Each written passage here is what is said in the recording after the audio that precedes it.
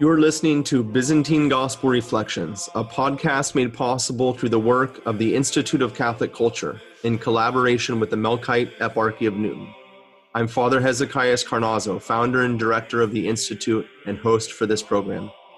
In this podcast, we'll explore the historical and literary context, themes, and significance of the readings for the coming Sunday. This podcast was originally recorded as a video. For the full viewing experience, please visit us at instituteofcatholicculture.org. Blessed is our God at all times, both now and ever, and unto ages of ages. Amen. Heavenly King, Consoler, Spirit of truth, present in all places and filling all things, the treasury of blessings and the giver of life, come and dwell within us, cleanse us of all stain, and save our souls, O good one. Welcome back to all of our participants here for the 12th Sunday after Pentecost, for our reflection on the Byzantine lectionary. There's much to cover here in the text that we have, especially from the gospel account in Matthew of the rich young man, and especially within the context of the Transfiguration, which we just celebrated. But to remind our participants what our goals are here in our reflection is to give the kind of foundation, the context, the historical, literal context of the text, leaving room then for your pastor to take that and give spiritual insights. So we don't want to get bogged down too much. Our first thing is to get out our Bibles, and we're going to look at this text and do exactly that. We're going to look at the historical, literal context, what it meant to its original audience, and also some of the phrases which may trip up our modern reader in trying to get into the text. So, as I always say, a text without a context is no text at all. Matthew chapter 19, verse 16. Let's take a look at this, verse 16 through 26. At that time, a certain young man came to Jesus and said, "Good master, what good work shall I do to have eternal life?" And he said to him, "Why do you call me good? No one is good but God. For if you will enter into life, keep the commandments." And he said to him, "Which?" And Jesus answered, "Thou shalt not kill. Thou shalt not commit adultery. Thou shalt not steal. Thou shalt not bear false witness. Honor thy father and mother. And thou shalt love thy neighbor as thyself." The young man said to him, "All these I have kept, and what is still lacking in me?" And Jesus said to him, "If you will be perfect, go. Sell what you have and give to the poor, and you shall have treasure in heaven. And come, follow me." But when the young man heard these words, he went away sad, for he had great possessions. But Jesus said to the disciples, "Amen, I say to you, with difficulty will a rich man enter the kingdom of heaven. And further I say to you, it is easier for a camel to pass through the eye of a needle than for a rich man to enter the kingdom of heaven." The disciples, hearing this, were exceedingly astonished and said, "Who then can be saved?" And looking upon them, Jesus said to them, "With men this is impossible, but with God all things are possible." Father Sebastian, as we normally do, place this gospel, so we're not just parachuting in the context of the Gospel of Matthew, in the context of the gospel story. So this is the second half of Matthew's gospel, as we've talked about before. Matthew's gospel, along with Mark and Luke, but it's very clear in Matthew's gospel you can see these two parts. There is the part which is the story of the baptism to Caesarea Philippi and the revelation that Jesus of Nazareth is the Messiah, the long-awaited earthly king they were waiting for. The second half of the gospel, starting with the Transfiguration and ending with the resurrection account, is the revelation that this Jesus of Nazareth, the long-awaited Messiah, the earthly king that they were waiting to return, is also the divine king. They were waiting for two things in this period.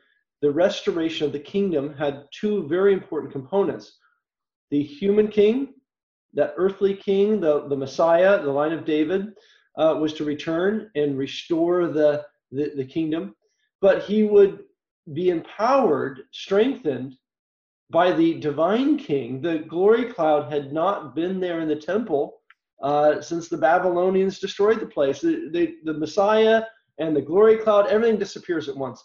And so they're waiting for the divine king and the sign of his presence, that that Shekinah glory cloud in the temple to return to Jerusalem along with that earthly Messiah. And what we find in the Transfiguration, of course, is that Jesus reveals to them that he is not only the earthly king they're waiting for, but he's also the return of the divine king to his people. That is the beginning of the second half of the story, concluding the resurrection. And so in between here, Transfiguration and the resurrection, of course, is the coming passion and death of Jesus. And so we're really at this point heading toward Jerusalem. So we see it every one of these episodes from the Mount of Transfiguration. We keep hearing that Jesus is going to go to Jerusalem. The Jews are going to kill him, but God will raise him from the dead. I know it says, I don't know that it's in the Gospel of Matthew, maybe in one of the other Gospels, it says that after the Transfiguration, Jesus turned his face to Jerusalem. So there's this, certainly from the Transfiguration to the cross, there's this kind of intention. I think that's like a biblical way of saying it's like all the efforts going there, right? Right, that's in Luke's Gospel, yeah. Yeah, so this idea that from the Transfiguration, having been enlightened by the reality of who Jesus is and what he's about to do for us, they're strengthened to undergo the passion that's coming. Father, let's jump right in here into the text. There's a few items I think that may be of interest to our participants. The first one is this: the question that this young man has for Jesus: "Good Master, what good work shall I do to have eternal life?" And I know there's a debate at the time among the Jews as to what that life looks like, what happens when we die. Help us understand a little bit of that kind of social political context that's going on. So this is a problem in the first century, as you said. I mean, the Jews are divided in these different groups, these different sects, almost like different forms of Christianity today. We have, there are Lutherans, there are Roman Catholics, there are Greek Orthodox, there are Melkite, there are all these different groups. Some are closer aligned than others, and some are very different. And the same goes for the Jews in the first century. There were so many different groups, different denominations of Judaism that had sometimes very different understandings of their faith.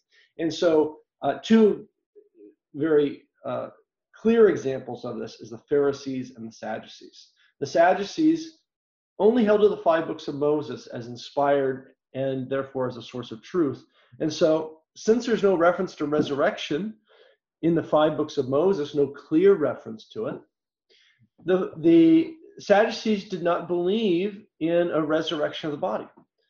Whereas the Pharisees held to a larger canon of scripture. They believed not only the 5 books of Moses, but the Psalms, the prophets, the wisdom literature, all of that we have as Old Testament, that was all inspired. And of course, there are many references in the Old Testament to the resurrection of the body. And so especially in the prophets. And so the Pharisees believed in a real bodily resurrection at the end of time. Now, again, even there is a little bit of, vague of how all this was going to work out. And so when Jesus comes on the scene and begins to teach them, he teaches them about the coming eternal life and resurrection. And so people are naturally coming to him with questions about this. He's always talking about this day of judgment and the day of resurrection and eternity with the Father and all of that. And so they could tell that he was honed in on the eschatology, on the end times. And so they would come and they asked him questions about it. This is one of those examples. What must I do to enter eternal life? Now, what would the Jew mean by that at the time? He's probably influenced mainly by the Pharisees, so he would understand that someday, even though he dies, he will be raised from the dead and enter into the presence of God. It'd be something like that. But Jesus then directs him, and he says, well, if you would enter life, so step one is keep the commandments. Mm-hmm. And that is, keep the law given by Moses, at least the natural law from Mount Sinai. And so Jesus begins to list these off. He says, I've done those since I was a child. Come on. And then Jesus says, but if you would be perfect, then come follow me. And this whole story then reminds us of an earlier episode in the gospel when Jesus began his earthly ministry and began preaching at the Mount of Beatitudes there in Galilee. He said, your righteousness must exceed that of a scribe or a Pharisee. This is back in chapter 5. Now, a scribe or a Pharisee, they kept the law perfectly. They kept all the commandments. And then Jesus goes on to explain to them how they can exceed the righteousness of a Pharisee. That is, you must be perfect as your heavenly Father is perfect, he says at the end of that discussion. And so we're hearing an echo now into the same situation here. Here a Jew comes to him asking him about what it means to be righteous and to have a good relationship with God and to enter into eternal life. And Jesus says, well, first of all, you keep the commandments, right? The Pharisees kept the commandments. And then he says, but what more? Yes, I do that. But what else? He says, well, you want to be perfect. That is, you want to be like your heavenly Father, then you have to come follow me. You have to be transfigured into me if you are going to come into relationship with your heavenly Father. I'm thinking about that text in Philippians. Again, we've talked about that in the past, where Jesus becomes poor for our sake, that we might become rich in him. And it's such a beautiful image. And I think, reading this text, I think maybe some of our participants may focus just on this aspect of money and of physical poverty and so forth. There certainly is that in the text, but there's a background to that, a foundation to that, and that is that God himself has become, in a sense, poor for our sake, in the sense of giving himself to us fully. And we're given that model of, first of all, the life of the Holy Trinity, the Father who has poured out his life into the Son and the Holy Spirit from all eternity, and we made in his image and likeness. And now that reality of that life of love becomes incarnate in front of them in Jesus, who has come. And the poor man, that's us. We're the ones that are poor. And he has come to give himself to us. And we are to be transformed, transfigured now in the light of this Feast of the Transfiguration, transfigured into what he has done for us. Father, we've mentioned this before about the kingdom of heaven, but I think it's important to just go back and revisit it, because we're talking about eternal life here. We talk now, amen, amen, I say to you, with difficulty a rich man will enter the kingdom of heaven. And I just want to make sure we're all on the same page as far as, floating in the clouds, eternal life, kingdom of heaven. What would this have meant to a first century Jew? So you've hit on one of my hobby horses, yours. So this is important to talk about when it comes up. This is in Matthew's gospel. We will hear this. And it's in Matthew's gospel, you hear kingdom of heaven, kingdom of heaven, kingdom of heaven. Whereas in Mark and Luke, you'll get kingdom of God. Why is this? Well, Matthew, Mark, and Luke are very similar, but they're also a little different in the way they talk about Jesus and the language they use, because their audiences are different. Matthew is writing for a very early Christian audience, and the language, the environment, the scenes, it's all very Jewish, very Palestinian, very early Christian.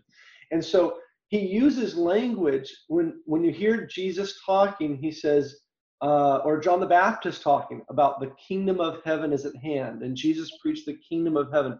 Kingdom of heaven, the word heaven there is a circumlocution for the word God. So why would they not just say kingdom of God? Because they were avoiding using the divine name because of the commandment, don't take the Lord's name in vain. So they tended to avoid saying the divine name. And so as a result, the only word they would say was God instead of saying Yahweh. Well, then God becomes then almost like God's name. So they start avoiding saying the word God, and they start just talking about the things of God or the place where God is. This is in Maccabees. If you look in 1st and 2nd Maccabees, there's a great example of this where Judas Maccabeus, you never hear him praying to God. He prays to heaven, it says, and heaven will answer. Well, the word heaven there is just simply standing in place of the word God there.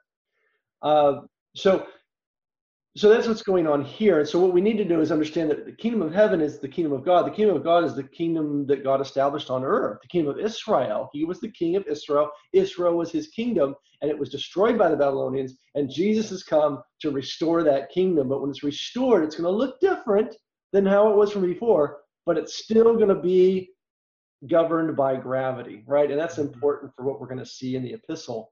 And also in many of the things we're going to look at in our lectionary meditations of how important it is to understand the real physical resurrection of the body, something the Pharisees understood, but the Sadducees did not. It's also important when we're discussing this question of giving to the poor, because so often I think we tend to spiritualize our spiritual life to the extent that I go about my, say, normal life, if we could call it that, dislocated or divorced from my prayer life. And here Jesus really challenges us, and he says, you can't, if you want to be perfect, if you want your spiritual life to be healthy, if you want to be transformed and transfigured into what you're meant to be, a child of God, then it does require that physical realization that there's another in need. And the other in need is to be served by you. And that serving by you takes on real physical form. It's the guy laying in the gutter out here. It's the person who is spiritually starved for the relationship with God, who you're called to minister to. It takes a real transformation of our life, of how I speak with somebody, how I act towards somebody. It's very much a physical thing. And we want to, I don't know, I got my wallet here somewhere underneath my cassock. But we want to hide this and separate it from this discussion, right? And the only time that this enters into the discussion is maybe when I'm caught on Sunday morning and I'm just too embarrassed because the guy pulled out $1 next to me. So I got to open up my wallet and put out $1, otherwise I'm going to be kind of embarrassed. Look, it's not a matter of focusing solely upon money, but it's to say that this is an important part of my life. In fact, today in modern American society, this is a big part of my life, okay? Because I don't have I'm not trading my lamb and my goat and stuff like that. This is a big part of my life. But what am I going to do with my life in relationship to the person in need? And it's not, like I said, it's not just money. It's all aspects of those in need around me. Am I going to be transformed into God's life, who has given himself for our sake, that I might live a life of self-giving love to those around me also? Let's look finally in this gospel account, which will kind of bring what I was saying there, what you were saying, to a head. This question of the eye of the needle. There's been quite a bit of ink spilt over this question about what the eye of the needle was, and even among the fathers there were different interpretations of this text. But again, going back to the literal, historical, original context of what it meant, it was something understandable, certainly to the disciples and the Jews of Jesus's day. You and I have actually seen the eye of the needle. So our wonderful co-worker in the vineyard, Jen Rago, is going to pull up for us here on the screen. You can see it now. This picture of one of the gates of Jerusalem. The one you're looking at is actually traditionally called the gate of final appeal, because this is the gate Jesus walked through, the place Jesus walked through as he exited the city. And it was the last time anyone could speak on his behalf. Once he exited the city, then his fate was sealed, and as he was going to the cross. And as he walked past this gate, nobody said a word. But here, underneath this monastery, which is built over the site, just really outside of the Anastasis, outside of the place, the Church of the Resurrection, which contains the place of the crucifixion within it, the church, just outside of it is this gate that's been now dug out. The archaeologists have dug this and exposed the foundation stone, and the original wall that you can see here, and there's a hole in it, almost like, say, a keyhole, where you can climb through. The idea, and Father Sebastian, you know this better than I, but I think the idea was that it protected the city when the gates were closed at night from, the marauding bands of whatever. They couldn't bring, the weapons through and the soldiers through in the quantities it would require to conquer a city. But yet it would allow the poor man, the guy who arrived at the city late, to really take off, to leave behind him anything. So he couldn't come in and destroy or attack the city, but he could get through this thing with nothing on his back, right? It's kind of like a military protection, right? Mm-hmm. Yeah, and in fact, you could imagine, if that gate was open, hundreds of soldiers on horses or camels could just come flying through there in a second. So they would close all the gates in the evening, just like we do, we lock our doors at night before we go to bed because we're going to be asleep, so no one's going to be watching. So we lock the doors. So you might, if you're in a bad area, you might set the alarms or whatever. So they would lock all the gates of the cities, and then the only way to get in the city after sunset, after the gates were locked, was through, you had to have some way for someone to get in. So they had these little side gates, these little side doors, that the only way you could get through there was to basically crawl through the thing. And no one is going to attack a city that way. One soldier after another crawling through there is just going to be, mowed down by a guard. And so, but this is a way for somebody who wants to come into the city at night, who maybe came too late.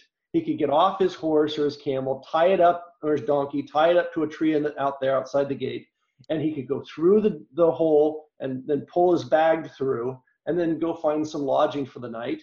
And then in the morning, he could go out and get his donkey. But this was a way for someone to get in and out of the city. But it also is so small that it's not a danger for the people as they're sleeping. You're talking about the kingdom of heaven and the importance of a physical understanding, material understanding of the reality in our life. Of course, the kingdom of heaven established by Christ is the church. And now Jesus gives us this image of the city, another image of the church. And the question for us is, are we willing to enter like this young man? Do we prefer to stay outside where we can be robbed, if you will, by the passerby? And I'm speaking of the spiritual life. Are we willing to stay out here and risk our salvation, risk our safety, risk our health for the sake of the things we have, and we're attached to? The fathers of the church, I was reading just before we got on today, I was reading some of the quotations from the fathers in this passage, and they're saying, the love of money has a tendency to infect the entire spiritual life of the person. So though one may be growing in the virtuous life in many aspects, nevertheless, if you're also growing in your love of money, it'll tend to wipe out what you're doing the rest of your life. And why is that? Because it's this tendency to be looking inward for my own satisfaction, my own fulfillment, my own material well-being, versus, as God does, always a life of love, of giving of ourselves to the ones around us, which is the foundation of all virtues. So we have this beautiful image now, and also in the light of the Feast of the Transfiguration, of this gateway. And are we willing to enter through that narrow gateway by leaving behind some of the things we've been attached to in our life, so that we might find safety and health within the city? And then the question is, can we even do that on our own? And Jesus leads us with this last question, or challenge, and I put that to you, Father. With men it is impossible, but with God all things are possible. I have to break in here, because this is such an incredible conjunction between what happened there when we were in the pilgrimage, and the text here. This is impossible for men, but all things are possible for God. This reminds us of an earlier text that is intimately related to the picture we were just looking at. In chapter 9 of Matthew's Gospel, when Jesus says your sins are forgiven, what is sin? Sin is the things that draw us away from God, right? The things of this world that we've turned into idols, and the Jews standing there said, but who can forgive sins but God alone, right? This is impossible for men to do. And then Jesus reveals who he is, and he raises the man from his paralysis as a sign that his sins have actually been forgiven. And then the people glorify God, who has given such authority to men. And that text is so important. We see St. John Chrysostom commenting on that and understanding that as a little window into the beautiful apostolic mission the church is going to have of forgiveness of sin. And I'll never forget how moving that was on the pilgrimage. I think it was our last one we were there, or maybe the time before, when Father Daniel was hearing confessions through the eye of the needle. Do you remember that? Mm-hmm. There was a few people that wanted to go to confession, so he was standing at the eye of the needle, and this was an opportunity for them to divest themselves of these worldly cares and then go through that eye. That was just a wonderful experience. Mm-hmm. Hopefully we're going to do it again next summer, huh? I think we're planning on it, certainly. And we're going to move to the epistle now, but having all of this in the background and the Feast of the Dormition, fasting and almsgiving, increasing our prayer, and really it's an invitation like it was to this young man. Jesus didn't force it. He didn't say you're obliged to do this. He says, look, if you want to live forever, if you want to have my life, you have to be willing to open yourself up to that life. And as we're going to see here in the epistle in 1 Corinthians, that's a process which takes time. So why the church doesn't say just fast for 1 day or 1 hour or whatever. It's a period of time, 2 weeks, which is really a microcosm of our entire life, through which we pass through this eye of the needle, if you will. As we're going to see with St. Paul, it didn't just happen in 1 day. It's something that it takes time. And so you may say, well, Father Hezekiah, I'm seeing it like this rich man, this young man, and I don't know. I'm not willing to just set aside all of these attachments I have. I say, okay, but are you willing to let God's life begin to work within you? Do you desire to have his life be your life and let him transform you? And if you're willing to open up that possibility and that door in your heart, then the physician will begin to work. And a physician always works carefully, works slowly. St. John Chrysostom loved to use this image of the divine physician, and how if he goes in, he starts hacking pieces of the body off, the guy's going to die. But no, a good physician works slowly. And are we willing to allow the physician to work on our hearts to begin that transformation now within us? Let's take a look at 1 Corinthians 15, because it really is the incarnation of this whole business that we're talking about here. 1 Corinthians chapter 15, we're looking at verse 1 through 11. 1 Corinthians chapter 15, verses 1 through 11. St. Paul says, "Brethren, I remind you of the good news I preached to you, and which you received, and in which you stand, through which also you are being saved, if you hold fast to it, as I preached it to you. Otherwise you would have believed in vain. For I delivered to you first of all what I had also received, that Christ died for our sins according to the Scriptures, and that he was buried, and that he rose again on the third day according to the Scriptures, and that he appeared to Cephas, and after that to the 12. Then he was seen by more than 500 brethren at one time, many of whom are still with us, while some have fallen asleep. After that he was seen by James, then by all the apostles, and last of all, as one born out of due time, he was seen also by me. For I am the least of the apostles, and am not worthy to be called an apostle, because I persecuted God's church. But by God's grace I am what I am, and his grace in me has not been fruitless. In fact, I have labored more than any of them, yet not I, but God's grace with me. Whether it be I or they who speak, this is what we preach, and this you have believed." Again, Father, give us the context of this text in 1 Corinthians. So the letters to the Corinthians were written by Paul on his third journey. He founded this church on his second journey. And if we kind of think of the Pauline missions, and Paul left Antioch and he traveled into Asia Minor, modern-day Turkey, and founded churches there. That was his first journey. On his second journey, he traveled through that region again, but he eventually went over into Greece. And it's that time that he founded the church in Corinth. On his third journey, before he got there, and we talked about this a little bit last week, before he got there, the Corinthian church had begun to rebel against his authority under the direction of some false apostles who had arrived and were teaching them things that were very different than Paul had taught.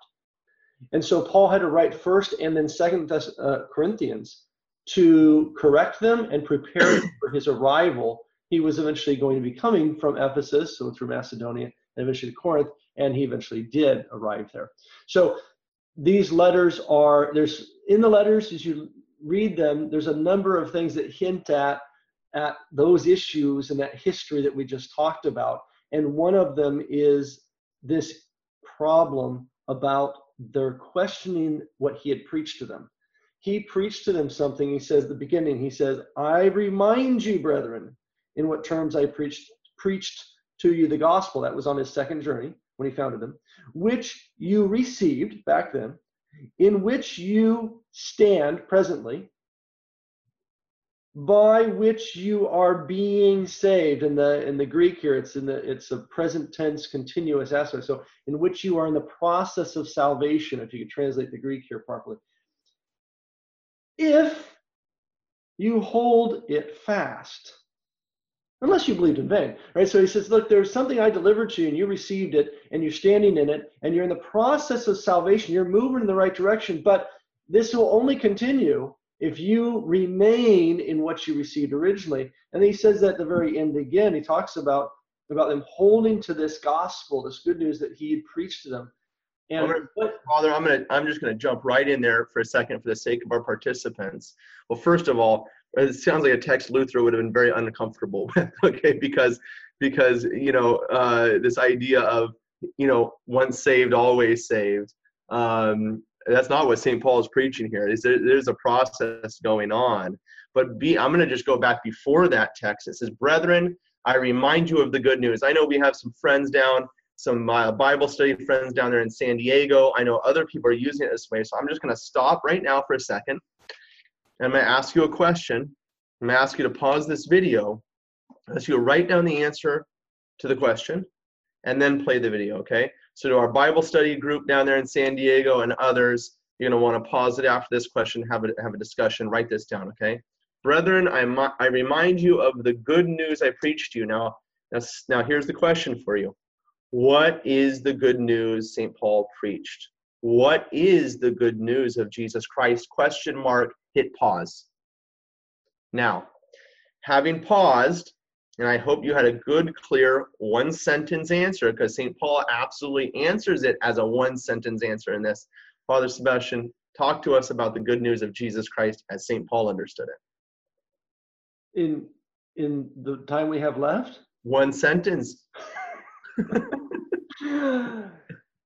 Christ is risen from the dead, trampling down death by death and those in the tombs, bestowing life. That is the good news. Jesus is risen.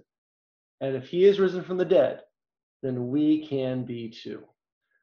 We who are in the tombs can be raised from the dead at the end of time by having been baptized into him, that is recreated, a new creation in him, having been refashioned by the hands of God in the baptismal font, from the waters of the baptismal font, like the old creation. We have the Spirit of God breathed into our nostrils again. And then we are welcomed to the tree of life, of which Jesus says, he who eats my flesh and drinks my blood has life in him, and I will raise him up on the last day. So Jesus' resurrection is a foreshadowing of what will come for all those who are baptized into him and have been chrismated with the Holy Spirit, anointed and become Christ like him, and have become one with him. And if we are one with him, as St. Paul says in Romans chapter 6, if we have been baptized into him, we have died with him, we've been buried, we've been raised with him, newness of life in our baptism, then we can expect a real physical resurrection like he had at the end of time, at which time we will then enter back into the Garden of Eden and live with our Heavenly Father for all eternity. And that's the good news. Which is the point of what Jesus was one sentence, though. What was that? It's a little more than one sentence, though. Yeah, that was a little bit, that's okay. We understand. Okay, you're a teacher. So this Jesus talking about the kingdom of heaven earlier. And here it is again.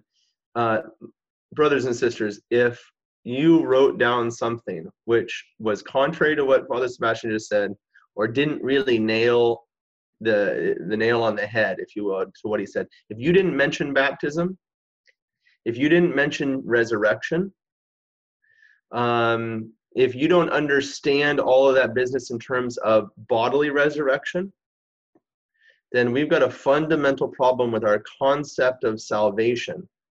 If we have a problem with the concept of salvation, we have a problem with the concept of the Savior. And this is very dangerous. So I would encourage you to stop this video again, compare what he just said. Maybe you want to go back and listen to it again. Compare what you wrote down and you discussed.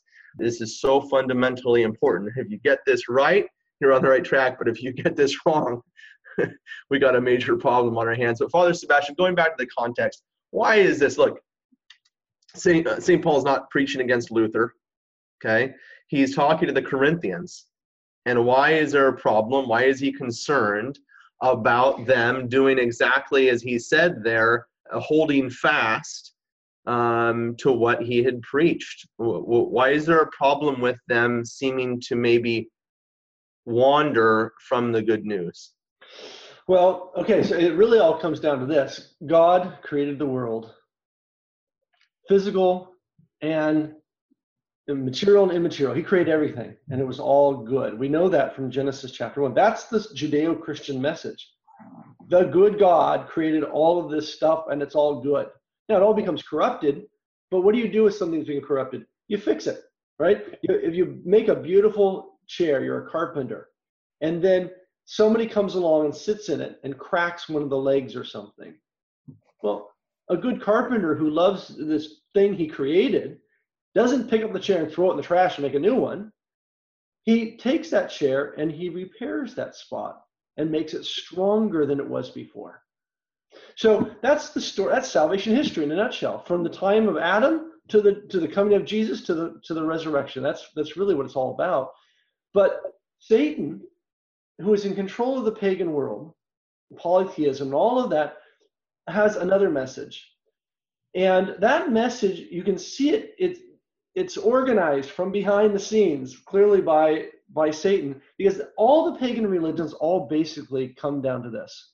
And during the time of the Corinthian church, in this period, the first century, most of the people in Corinth would have had some sort of a worldview from their pagan background, which was dualistic. And all dualistic religions have some sort of a scenario like this of creation. And again, the people in Corinth would have had some story like this in their minds from their pagan background.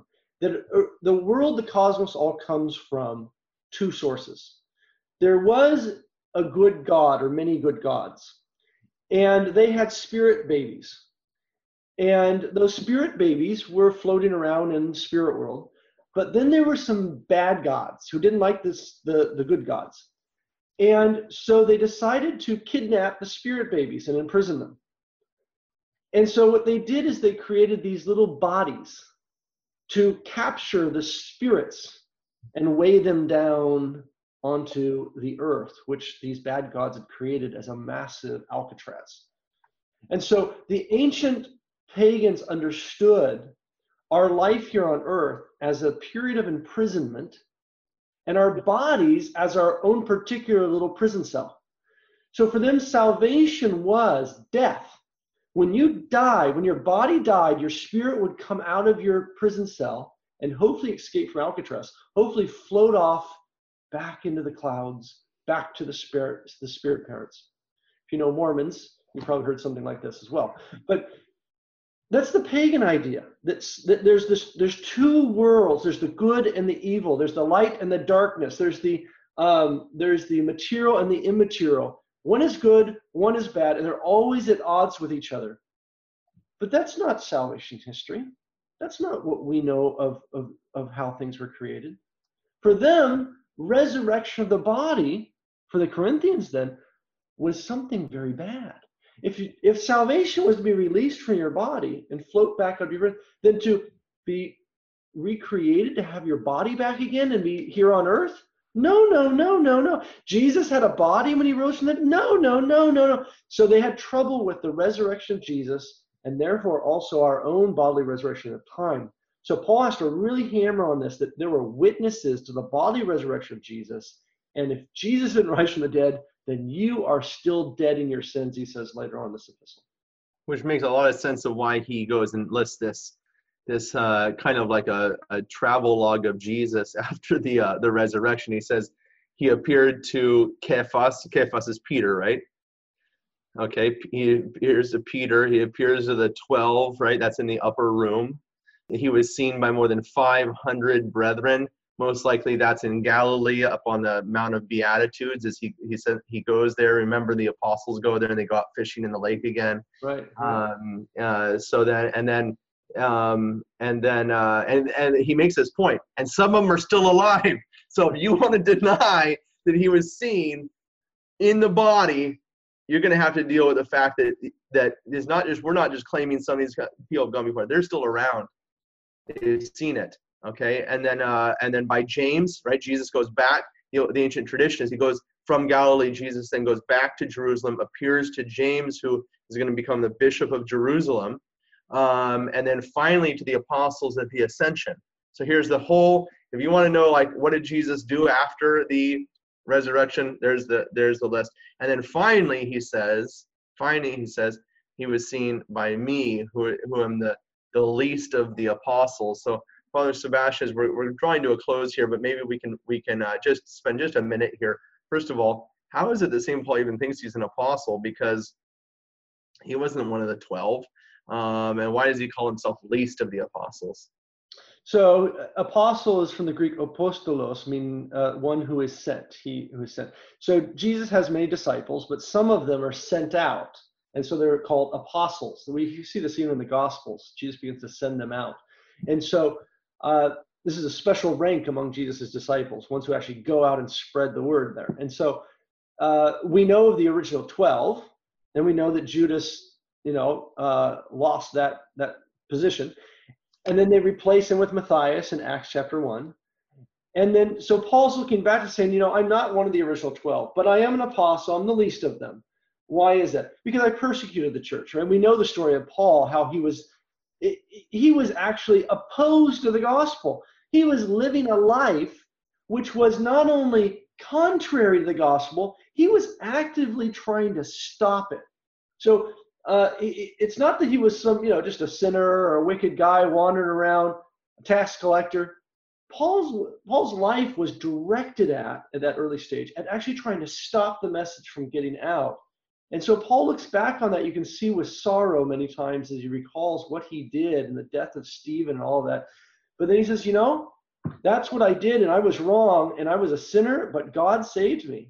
And he turned my life around and sent me out to go be an apostle. And so, like it or not, even though I'm unworthy for this calling, this is what God has called me to.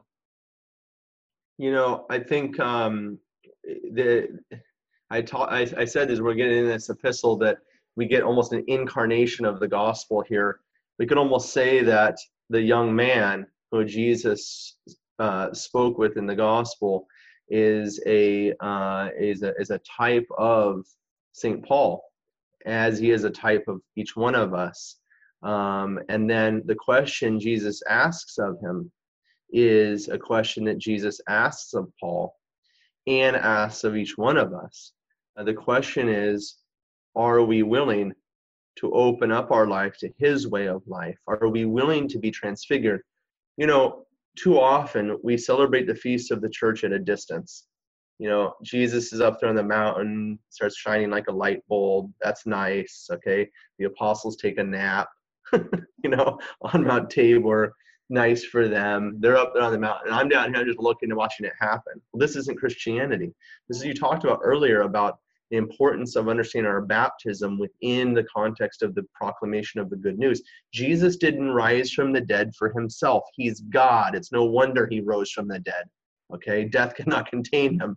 It's no wonder that he was transfigured on Mount Tabor. He's God. The great mystery of what Jesus did is what he did with our human nature, and therefore what he invites us to have happen in our life. But again, if we are willing, he's not a dictator. He's not going to force himself upon us. He is God who is love, as John says, and love is always lived in freedom. And so we're given this choice now, I think so appropriately during this time of this post-transfiguration time and post-mission time, to have a question asked of ourselves: are we willing, like the Mother of God, to, in a sense, divest ourselves of all the things that the world says are important, and bring our whole life to the feet of Christ, as St. Peter did, as St. Paul did? This doesn't mean, and you've talked about this before, and it's a wonderful insight about the calling of the apostles. It doesn't mean that, hey, you can't have a house anymore. You can't have a car anymore. You can't have anything anymore. You've got to go be Mother Teresa and go walk in the streets of Calcutta, India. No, St. Peter opened his house to Christ.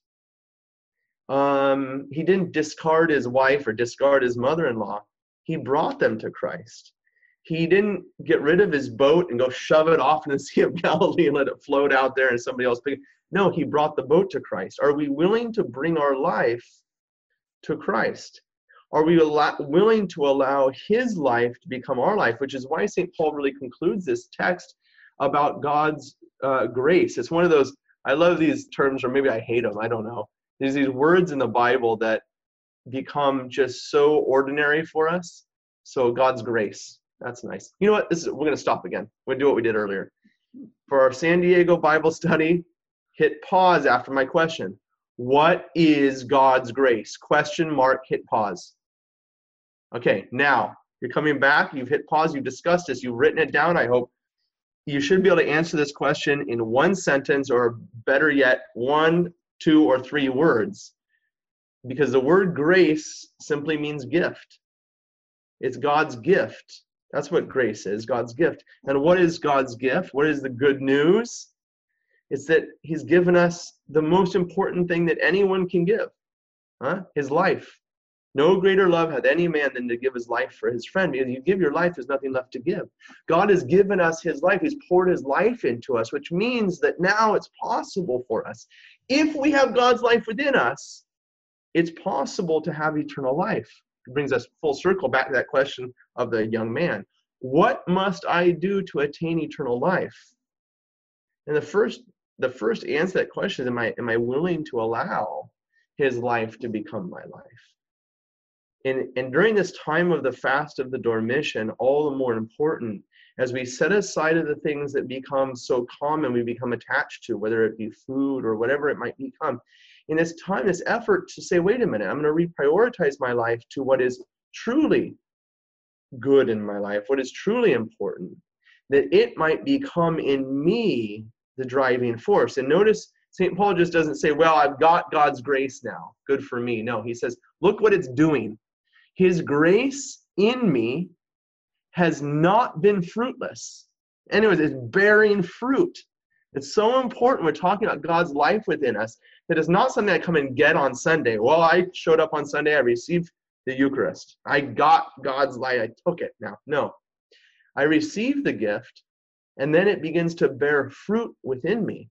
And when it bears fruit within me, then it flows out of me as it flows out of God himself, who has lived this life of self-giving love from all eternity. I challenge you, my brothers and sisters, with a few questions. Have you been transfigured by Christ? Do you believe that you can be transfigured by Christ? Look at the image, the icon of St. Paul. There's no one too far away that God cannot work upon him. Do you want to be transfigured by Christ? Do you want to be transfigured into the image and likeness of God as our first parents were before the fall? Let's conclude with the Troparion of the Transfiguration. You were transfigured on the mountain, O Christ God, and you showed your disciples as much of your glory as they could hold. Let your eternal light shine also upon us sinners. Through the prayers of the Mother of God, O giver of light, glory to you.